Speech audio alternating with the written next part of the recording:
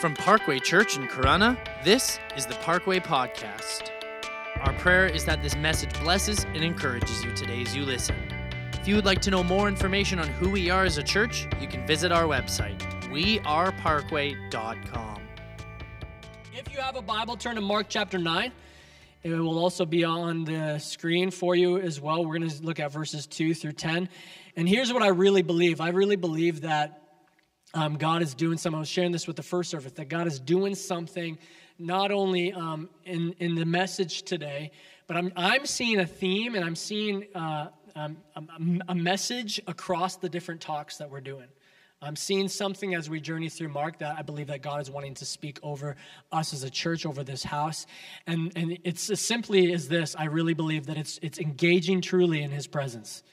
Like pushing away the fluff, and not that the stuff is fluff, and the lights, and the pizzazz, and the songs, and all that kind of stuff, and the coming, and the signing up for services, and just really tapping into His presence that's in the room, whether the lights are green or yellow, or purple or blue, or whether it's a 9:15 service or 11 a.m. service, whether it's snowing outside or not. They're just tapping into His presence. I believe that God, through 2020, I'm going to share a little bit about this, is wanting us to be open to what He's doing, and that's in His presence.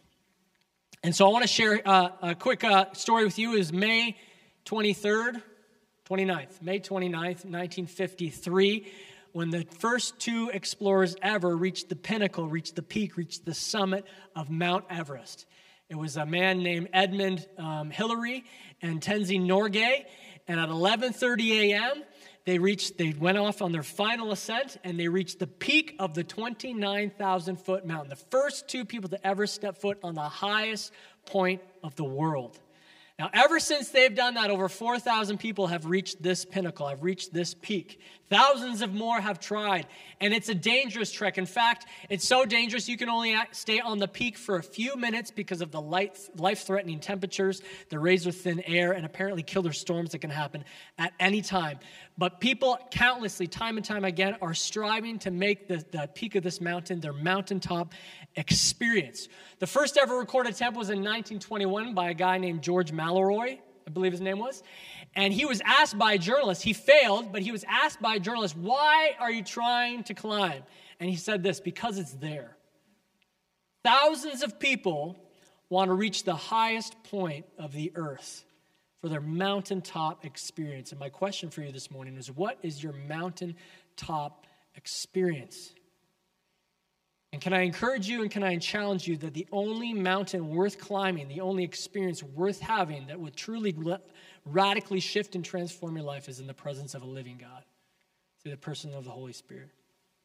So Mark chapter 9 says this: after 6 days, Jesus took Peter, James, and John with him and led them up a high mountain where they were all alone. There he was transfigured before them. His clothes became dazzling white. Some translations may say radiated. Whiter than anyone in the world could bleach them. And there appeared before them Elijah and Moses, who were talking with Jesus. Peter said to Jesus, "Rabbi, it's good for us to be here. Let us put up 3 shelters, one for you, one for Moses, and one for Elijah." He did not know what to say. They were so frightened. Then a cloud appeared and covered them, and a voice came out of the cloud, "This is my son whom I love. Listen to him." Suddenly, when they looked around, they no longer saw anyone with them except Jesus. And as they were coming down from the mountain, Jesus gave them orders not to tell anyone what they had seen until the Son of Man had risen from the dead. They kept the matter to themselves, discussing what risen from the dead meant. There is something incredibly powerful and astonishing about mountains. I don't know if you've ever gazed upon in real life mountains. We were out west a couple years ago, Jody and I, and without kids, it was glorious. And I love my kids. I love them. I love them. I love them. But we're out west, and we're driving through these mountains, and we couldn't get over how, majestic and massive and powerful and astonishing these mountains were. And it really speaks to the grandeur of God's creation. And throughout the Bible, God has used mountains to play a significant role in his dealings with people. It was on the mountain of Ararat that Noah's ark came to rest after the flood, and God made a covenant with Noah there. It was in the mountains of Moriah where God asked Abraham to sacrifice his only son Isaac, and out of obedience, God supplied the ram as a substitute because of Abraham was willing to obey. It was later on those same mountains, the mountain of Moriah, where Solomon built the temple, where substitutionary sacrifices were offered until Jesus came. It was on the Mount Sinai where God revealed himself to Moses and gave the 10 Commandments. And it says when Moses came down after those meetings with God, his face radiated with the glory of God. It was through the Mount Carmel where Elijah squared off against the prophets of Baal in a contest to see whose God would answer by fire.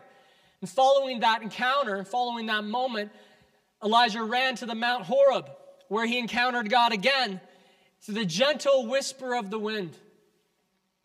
It's Mount Zion in Jerusalem where King David built his city. Mount Zion also figuratively points to the new heaven and new earth where God would dwell with us forever. Jesus would teach his disciples on the Mount of Olives, giving his famous sermon foretelling the end of times and the destruction of the world. And it was on that same mountain where Jesus physically ascended into heaven. He died, he rose again, and he ascended into heaven. These are biblical mountaintops, physical mountaintops where people encountered God, and they've come to define how we encounter God in a life-transforming way. In fact, the phrase we use, mountaintop experience, comes because of moments like these. Peter, James, and John in the chapter that we read today and Mark have this encounter with Jesus, and it stuck with them, and it became a mountaintop moment for them. And here's what I'm wondering. I'm wondering if we are in a mountaintop moment. I'm wondering if 2020 for us is a mountaintop experience. It's not flashy. It's not spectacular. We often think about reaching Mount Everest like this is going to be this glorious time, but we forget about the struggle and the tribulation and the difficulty of going through it. You know, for Abraham, I'm assuming that being asked by God to sacrifice his only son wasn't an amazing moment for him. I think for Noah, being told that there's a flood coming and you're the only family that's going to survive wasn't spectacular. I don't know if Elijah felt pretty thrilled about squaring off against hundreds and hundreds and hundreds of prophets alone. But these moments had come to define and shape those people and lead the story on forward. And what if 2020 is a moment, a mountaintop moment, not just for us as a church, but for the church in general, at least in Western culture, where God is leading us to something, through something, to teach us something. Open us up to a depth of his presence in a very real and tangible way that maybe we haven't experienced in a long time. Mountaintop experiences are always temporary and doorways into new things. Think of a graduation. It's the end of education. It's the beginning of career or workplace, marketplace. You think of a wedding where two people begin to build their marriage together. The birth of a child. It's a moment, but it symbolizes being able to watch that child grow, and they grow up so fast. I'm learning this. Or how about an anniversary? You celebrate the years past and you anticipate the years ahead. A retirement, it's a moment that symbolizes a new beginning to live life in new ways. But these are moments, temporary things. For every mountaintop moment, there's a corresponding coming down and being altered. And Peter, James, and John, in this experience they had with Jesus, it wouldn't last, but it was a doorway into understanding more about the divinity and nature of Jesus. And I wonder for us if in 2020, how we respond to Jesus and how we come down from 2020 could be a doorway into new faith for the future. I wonder if 2020, what God is doing in and through his people this year, us as individuals, I don't say that generally, I say that specifically for us, could be defining for our faith in the future. Now let's dig into this a little bit. You know, Isaiah 43 verse 19 tells us that God is doing a new thing. Let me just read it for you. God says, "See, I'm doing a new thing. Now it springs up. Do not perceive it. I'm making a way in the wilderness, streams in the wasteland." See, I think and I believe that those who are going to be changed and transformed by what God's doing in this are perceiving what God is doing. They're opening their heart up to what God is doing. See, that's what God says. He says, I'm doing a new thing. Do you see it? Some of us aren't going to see it because we're not opening up our heart to what God's doing. We just play church and we play Christian. My kids play dress up all the time. And do you know what? They get so wrapped up in it that they think it's real moments. I'm really this ninja. No, you're not. Could it be that we're just playing Christian? We got caught up thinking it's real, but that's not real. And I really believe that God wants to do something.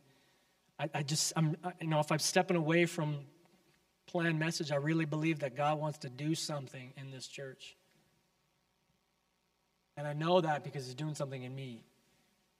He's forming stuff in me. If you open up your heart and just ask God, I want to see what you're doing, you'll begin to see what he's doing through 2020. So this experience with Jesus that Peter, James, and John have is something that they will remember for the rest of their lives. They accompanied Jesus up to this mountaintop, and this event took place about 6 months before the crucifixion of Jesus. So Jesus had been ministering, teaching, and doing miracles, and these guys had been walking with Jesus for about 2.5, maybe a little over 2.5 years. You can learn a lot in 2.5 years, right? You can see a lot, experience a lot. A lot can happen in 2.5 years. Think about all that's happened in, 11 months so far. A lot can happen in 2.5 years, but these guys are going to soon learn in this moment that as much as they have learned from Jesus, they know very little. And they're going to see. So Jesus leads them up to this mountaintop. They're alone. They're by themselves with him. This takes place right after he just told them that the Son of Man, the Messiah, was going to suffer and die. And it says that he was transfigured before them. That word transfigured in the original Greek language comes from the word metamorpho. Morpho meaning body, meta meaning changed. So Jesus was physically changed before them. Physically standing before them was an indescribable manifestation of the glory of God. What they saw, what they got a glimpse of, was the eternal state of Jesus physically before their eyes. And the Bible says that he radiated, meaning he was shining with intensity. And if you flip back in the story to the book of Exodus, when Moses would be on the mountaintop with God, he'd come down and his face was radiating with the presence of God. So much so that he had to veil his face. So they had this physical encounter. And what I love about this is this is something that happened in physical reality. This isn't just a spiritual experience they have. This isn't just like a vision. This isn't a dream they wake up with and be like, man, that was so vivid. This isn't just an impression in their heart where they're like, I feel and I sense. This isn't an anointing that they're drawn towards. We use that word in church a lot, anointing, right? And it can mean that there's something on someone's life that just draws us towards that thing. It could be preaching. It could be singing. It could be anything. This isn't one of those things. This is something physically that's taking place before them. Physically before them, Jesus is changed and his glory is revealed. And what they see is a visualization of the divine nature and state in which he will be in his eternal glory. And you know what I love about this? Is it points to the fact that the presence of God is something that we experience in physical reality. It's not just this far off thing that we talk about. One day. Not just a thing we dream about. It's something that we can physically have. And do you know what? A lot of people got beef with Pentecostal churches because they think we're all heart, no head. They think we're all experience and not theology. But there's something to be said about the disciples who not only walked with the physical Jesus, but they experienced the physical transformation of him. They experienced the glory of God. Like, this isn't Old Testament we're talking about. This isn't pre-Jesus. This is New Testament. This is you and me.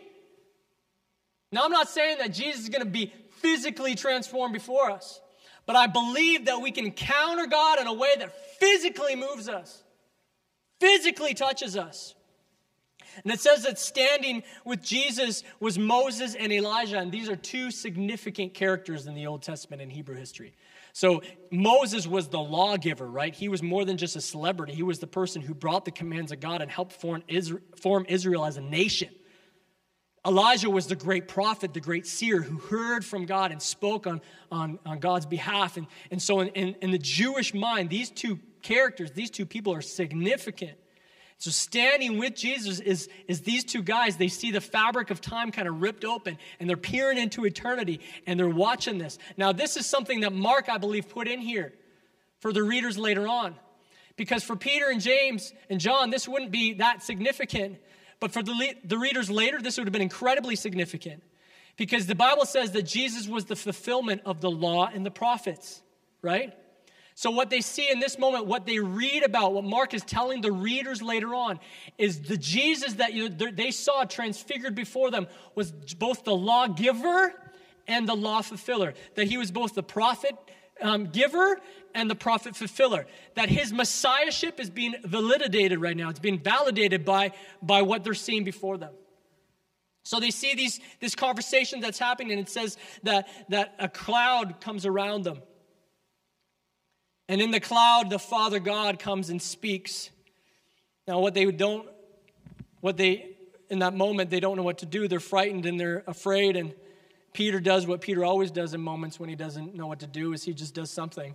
And he starts to talk. It's good that we're here. How about I build some shelters? I'll build some tents. I'm going to build one for you, and I'll build one for you, and I'll build one for you, and everybody can have a tent. He's scared and he's frightened, but then in this cloud, they hear something. Now, the cloud is significant as well. See, the cloud in the Old Testament represented the presence of God.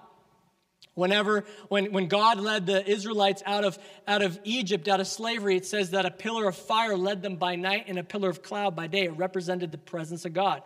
When God had them build the tabernacle, the physical place where his presence would dwell in a temporal space and time, a cloud would come upon the tabernacle, and that's when the people knew that God's presence was there. And whenever the cloud lifted, they knew to pack up the tabernacle and follow it where it went.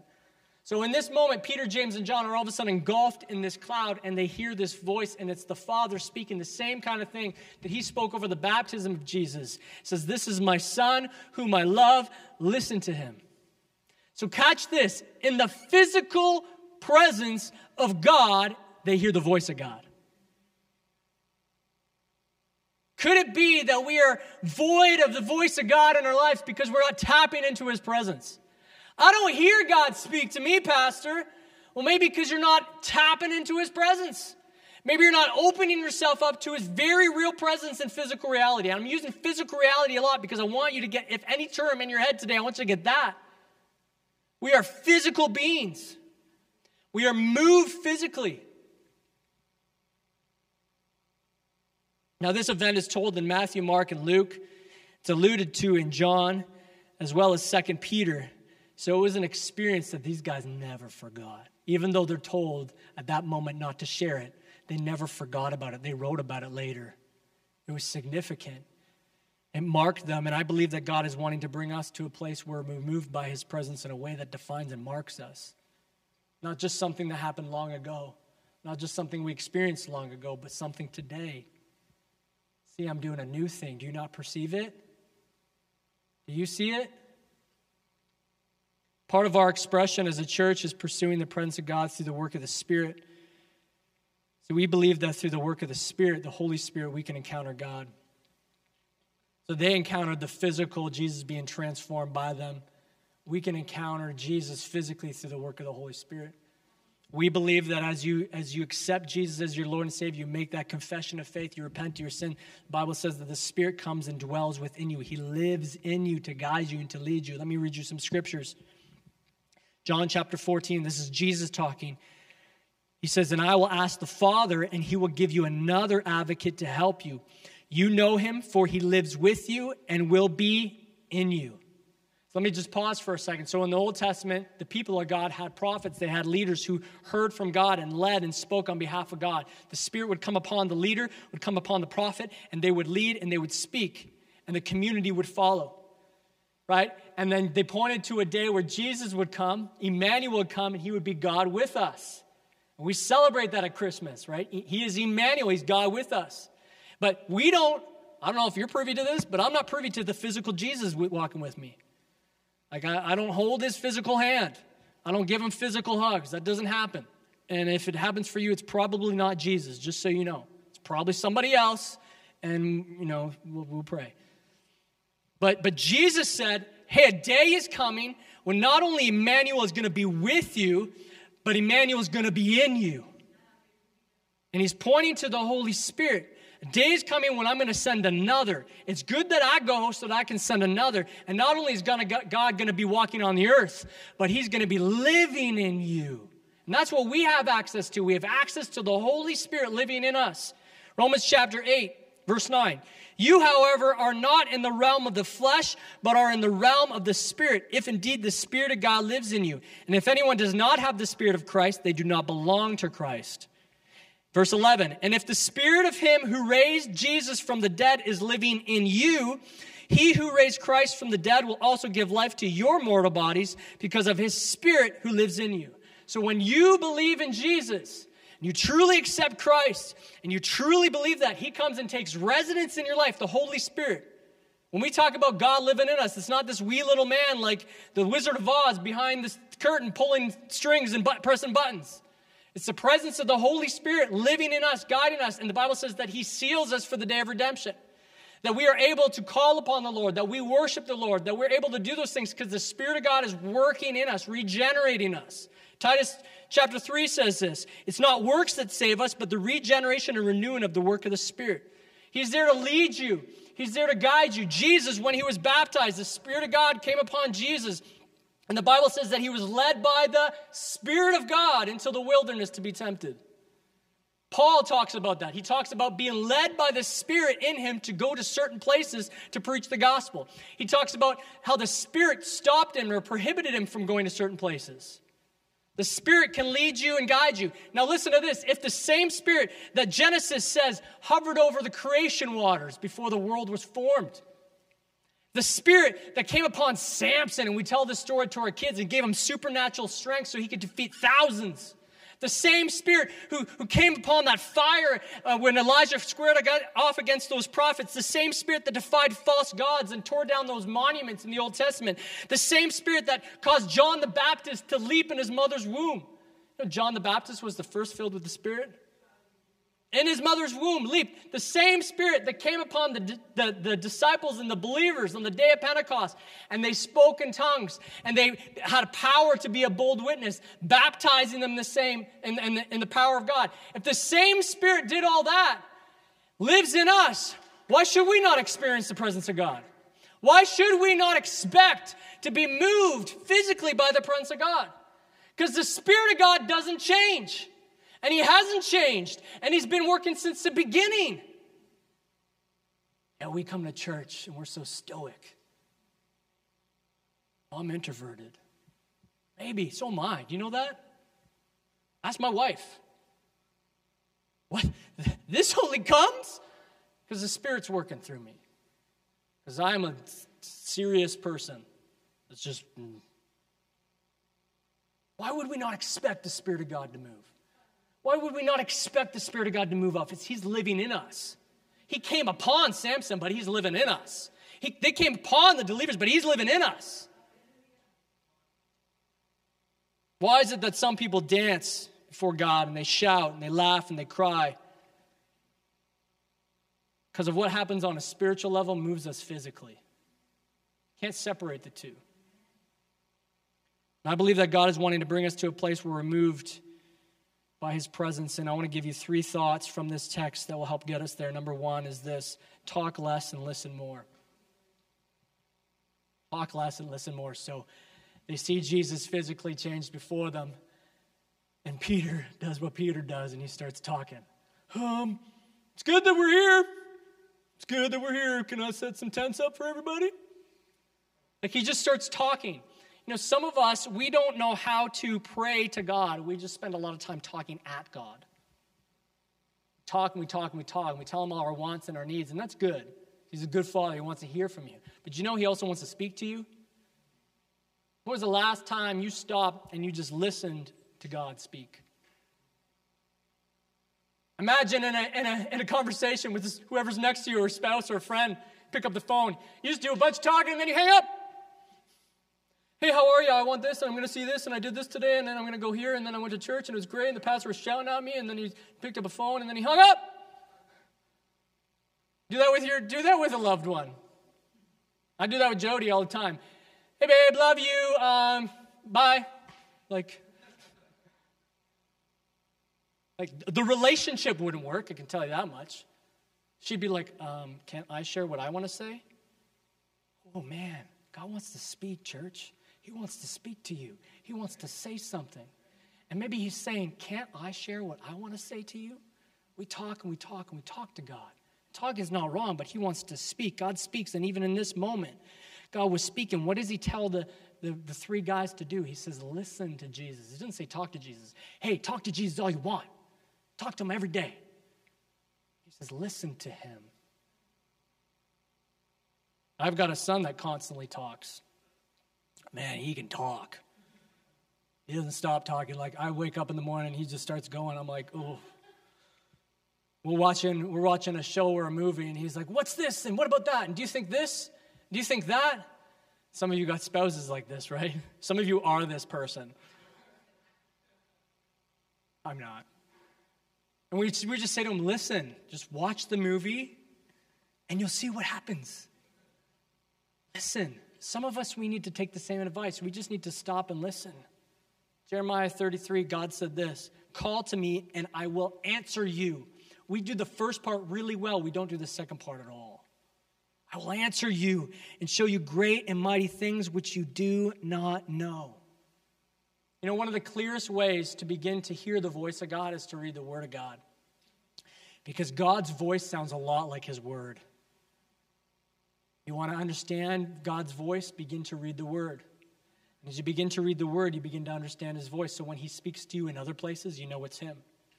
If at any times the voice of God speaks to you and it doesn't sound like his Word or it contradicts his Word, God is not speaking to you, just so you know. It may claim to be God, but it is not God. Because God never contradicts his Word. Well, God told me to do this. That's interesting because that's not what the Bible teaches, and this is how he revealed himself to everybody. This is the clearest way that God has revealed himself to us. 66 different books collected into one. 40 different authors, 1,500 years. 3 different continents, 3 different languages. One harmonious theme and message across it all. It's the clearest way that God has revealed himself. I want to know God's will. Read the Word. I want to hear God's voice. Read the Word. And the more you read the Word, you begin to understand his voice. So when he speaks at other times in prayer, you hear it. And not audible, maybe, but not for me. It's an impression, a thought, an inclination, a feeling, a sense. God will speak. God will speak. Talk less, listen more. Number 2 is worship before work. I'm not talking about before you go to your 9-to-5 job. But what is the first thing that Peter wants to do? He encounters Jesus being changed and transformed before him. What's he want to do? He wants to do something. I'm going to build some shelters. Like he's seeing the fabric of time torn before his eyes. He's peering into the eternity. They're seeing the eternal state. Jesus is radiant. He physically changed before him. Let's build some tents. You know, some of us, we don't know how to worship God. We don't know what to do in worship. We want to do something. We want to work with our hands. We want to serve. I want to physically. Men, you are more like this than women. I'm not saying women you aren't. I'm not saying all men are like this, but more often that's the case. We want to do something. We have a hard time knowing what it means to spend time in worship. Like Peter, he's having this experience he can't explain, and so he doesn't know what to do. So he's like, let me build something. I'll build the tent for you, and I'll build the tent for you. I got one for Jesus, one for Elijah, and one for Moses. You guys want one? I'm really good. I got the plans. Pinterest. Can I just tell you what worship is? Worship isn't songs being sung. It's not music. Those are tools that were given to us to easily worship God. Worship is this. Worship is giving something its worth. And the reality is all of us were created to worship and are worshiping. The question is, what are you worshiping? Not when will you worship, but what are you worshiping? Some of us do really well at worshiping hockey and football. You do really good at it. Like you get passionate, you get excited, like you're stirred emotionally. You want to yell and you want to scream and you want to shout. And that's great. Have at it. Yell at the TV. I don't care. Celebrate the win. Get upset about the loss. But the same connectedness you feel to that, more so you should feel to God. We'll say, well, I'm not moved in worship. Let me tell you something. We don't worship out of emotion. We worship because of what is true. And when I worship because of what is true, I'm stirred emotionally. Right? You watch the game because you enjoy the game. You like the game. You want to see who's going to win. That's just fact. But then when you're in the game, you're stirred by the game. In the same way. And you can replace that with anything. It could be shopping. Some of you, man, you just get excited about shopping. And you're loving this pandemic right now because you can shop anywhere. It just comes right to your door. I want it right to my door. I press a button, and boom, 2 days later, it's on my door. For a while, it was like a couple weeks, and I was upset about that, but now it's back to normal. Replace the shopping with anything else. But we get emotionally connected to things. And listen, if we just give God out of truth, worship, I'm worshiping not because I'm feeling this right now, but just because it's true, then I will be moved physically because eventually that's going to stir me. 99% of the time, and I'm not just saying when we're worshiping in the building, when we're worshiping the song. It could be in your home. It could be in prayer. It could be on your drive. It could be while you're at work. But 99% of the time, I don't feel God at first. I'm not moved emotionally. I'm not like, whoa, I'm feeling it, so I'm going to lift up my hands and do a little jig. It's not because I'm moved. I do it. I lift my hands because I want to take a posture of worship and open myself up to God. I bow my head and I close my eyes because I want to understand the reverence of God, that I need to be respect His presence. I sing loud and I as loud as I can with the songs because of what's true. And what happens with that is I'm stirred emotionally. It opens up the door. Some of you are like, I'm waiting for God to move on me. He's already here. You just got to open the door. Take a step. Take a posture. Postures of worship and postures of prayer, whether it's kneeling down or lifting your hands, bowing your head. Those are postures that nurture your inward nature. We do these things because they nurture what's going on inside. You want to take your inward nature to a place where it encounters God's presence, then do something physically that helps you get there. Same way when we go to the game. I get my Doritos and I get my pop and I get the chicken wings because I just got to have those things. I get the posse. Do people even say posse anymore? I just said posse. I don't even know if that's a word anymore. Back in my day. I get the crew together and we do stuff physically. Why? Because it nurtures, it moves us. And the same with the presence of God. Peter didn't know what to do, and so let me build something. See, I think the church has lost its ability to pause in the presence of God and just take it in. Like, what if I just didn't preach?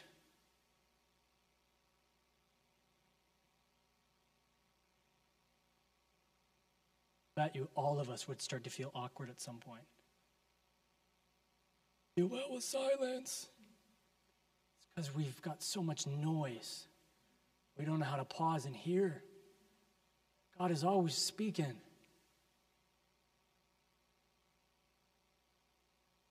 We want to do for God, and God is just like, stop. Just stop and be here for a moment. Peter, stop. Just be here for a moment. Be here. Psalms 46, verse 10, be still and know that I am God.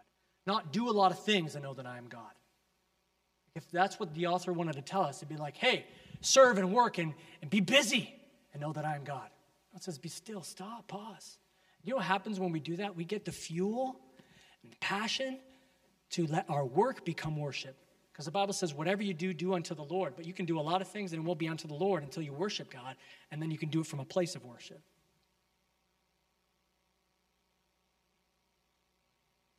Worship before you work.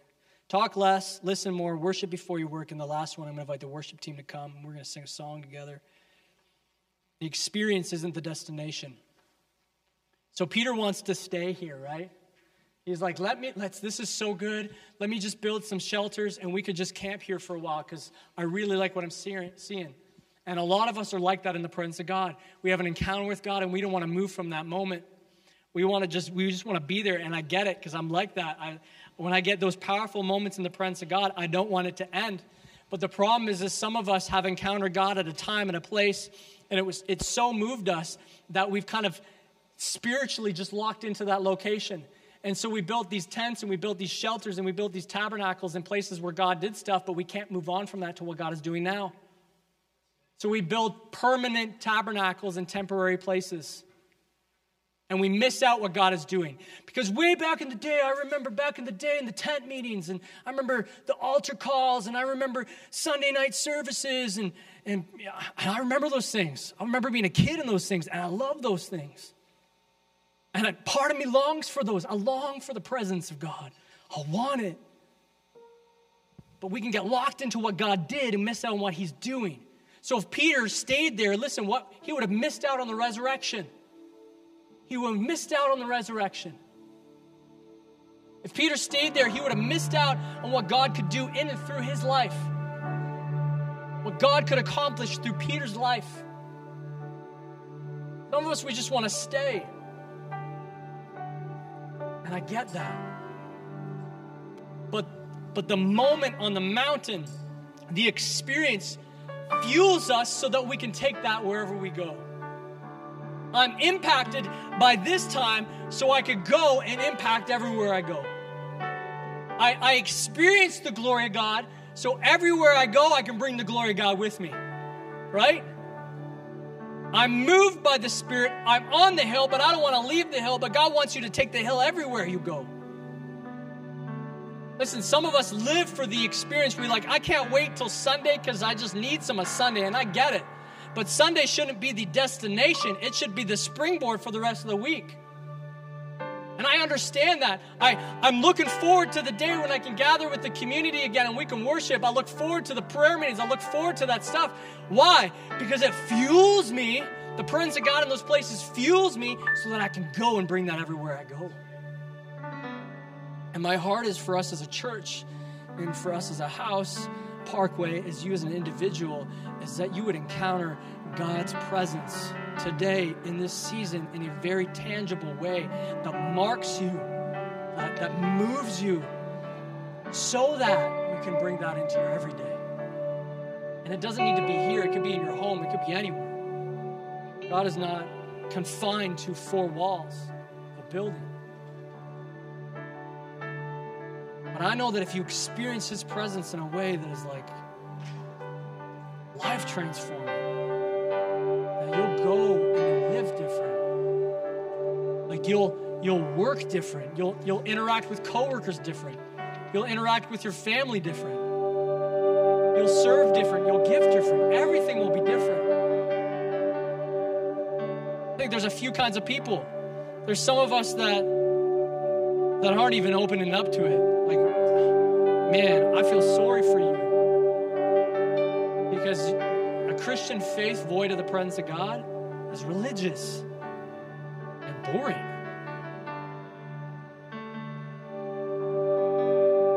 Open yourself up to the tangible, living God. Some of us, we just camp there. We don't want to leave there. Peter didn't want to leave. But that's fuel. The presence of God is to go. And then there's those of us that will get it. There's those of us that will tap in. And for those of us that will tap in and open our hearts up and receive the presence of God, you know what? We're going to wonder why nobody else does it.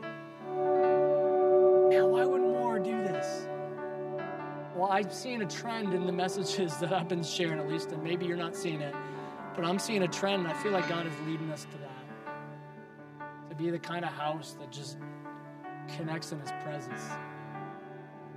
And I was talking with a pastor, a friend of mine, and we were reminiscing on the days when I shared this with the rally this morning, where you didn't even get to the message because the worship was just, it moved. God moved so powerfully that you just hung out worshiping the whole time. And you want to know why? I'm not trying to bring us back to that because I know God's doing a new thing, but people were open to the presence.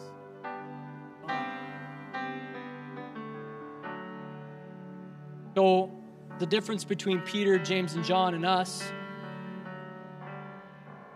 is that they didn't go looking for it because they didn't know about it, right? It's not like they're like, oh, when we go up to the mountain, can we see you transfigured before us?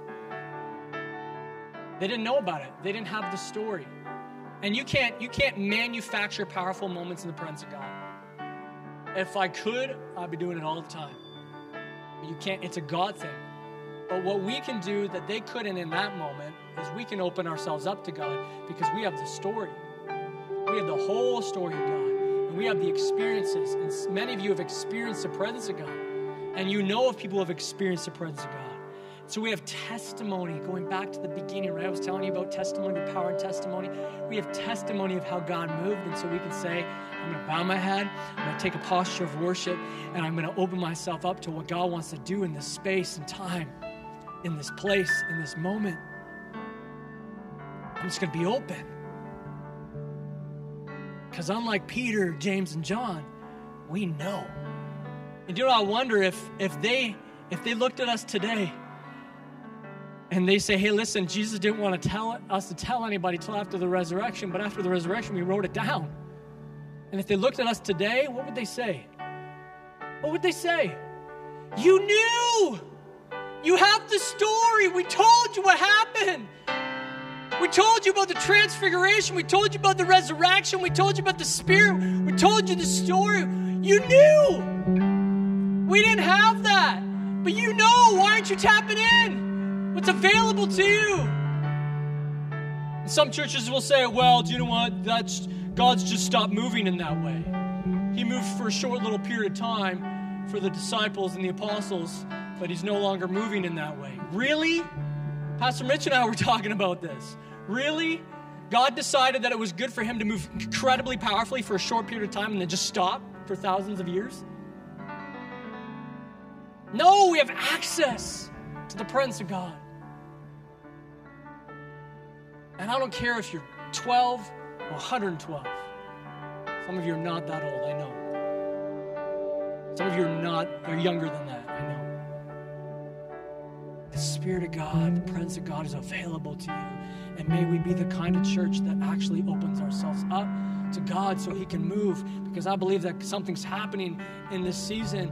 And listen, you're going to be on board or you're not going to experience it. And you're going to miss out. There's a sifting that God is doing, and it's in more ways than one. And I think part of it is who is going to tap in and who's going to experience and who's going to encounter my presence that's here. One of the questions I asked at the rally this morning, we meet those who are serving just for a moment, just to chat about some stuff and pray. I asked, when was the last time you experienced the powerful move of God? If it's been a while, who's changed? God hasn't. Just so you know, he's still the same. You've changed. You've changed. I get times change, and I get God does a new thing in a new way. I'm for that. I'm open. I'm trying to perceive it. And so I'm ready. That's what I'm saying. I'm taking a posture that says, God, I'm ready. Here's what we're going to do. The team's going to lead us in a song. Because I can talk and talk and talk and talk and talk. I think we just need to pause. We need to worship, and we need to listen, and we need to put this into practice. Because if you can't do it in this room, you're not going to do it out there. So I want to invite you to stand. If you're watching online, you can stand with us, you can stay, but I want us to engage. Would you stand? I want you to take a posture of worship. Open up your hands. This is not the end, the concluding of the service. I'm not wrapping up so you can leave. So don't think that we're just pausing right now, and we're taking a moment and says, okay, God, I want what you have for me right now. I want to experience your presence. Change me. Transform me. The team's going to begin to lead us in this song. Even if you're home, engage in this moment. God, wherever we are today, in this room or in our homes, we open ourselves up to you, to your presence. Our minds, our hearts, our bodies, we take a posture, a physical posture of worship to receive you, God. In the name of Jesus, would you pour out your presence? In the name of Jesus, would you pour out your Spirit? As we sing, Father God, in Jesus' name. Come on, let's just begin to worship Him. Hallelujah, God.